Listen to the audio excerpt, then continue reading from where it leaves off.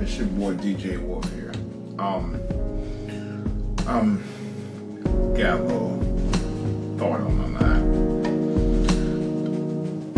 I was reading an article from a local news site down here in the DMV. There was a murder that took place at the University of Maryland a few months ago of a young man who was within a couple of months of graduating from another college. Was at a bus stop, mind his own business, and he was murdered right at the bus stop by a known racist who was part of a racist organization, according to records that was on Facebook. Today, since this man was arrested for the murder of the young brother, they ruled out that the murder was a hate crime. How the hell can you sit there and say that that was not a hate crime? Alright? This is what pissed me off. For some reason, in this country,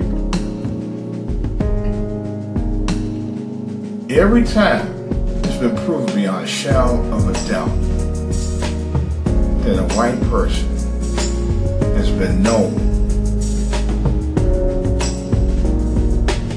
to attack and murder black folk that had strong ties to hate groups,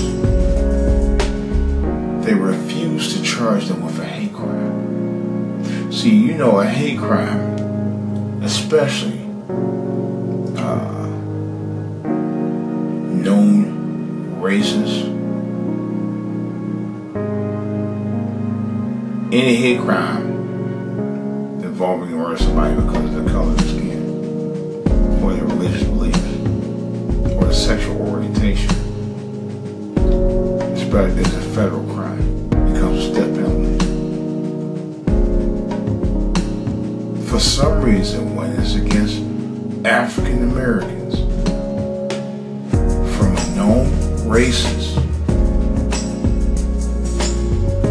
or what I call race terrorists, for some strange reason, they do not want to press charges against those guys and consider those hate crimes because they know it would be a game changer.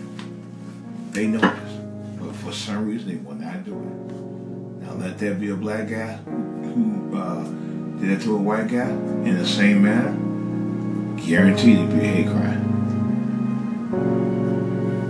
We all know this. Alright. But my thing is that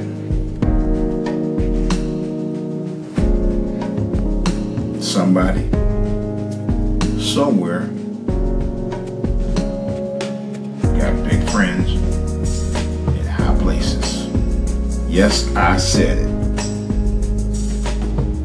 This is DJ Wolf. You can follow me on Twitter, YouTube, and Gmail.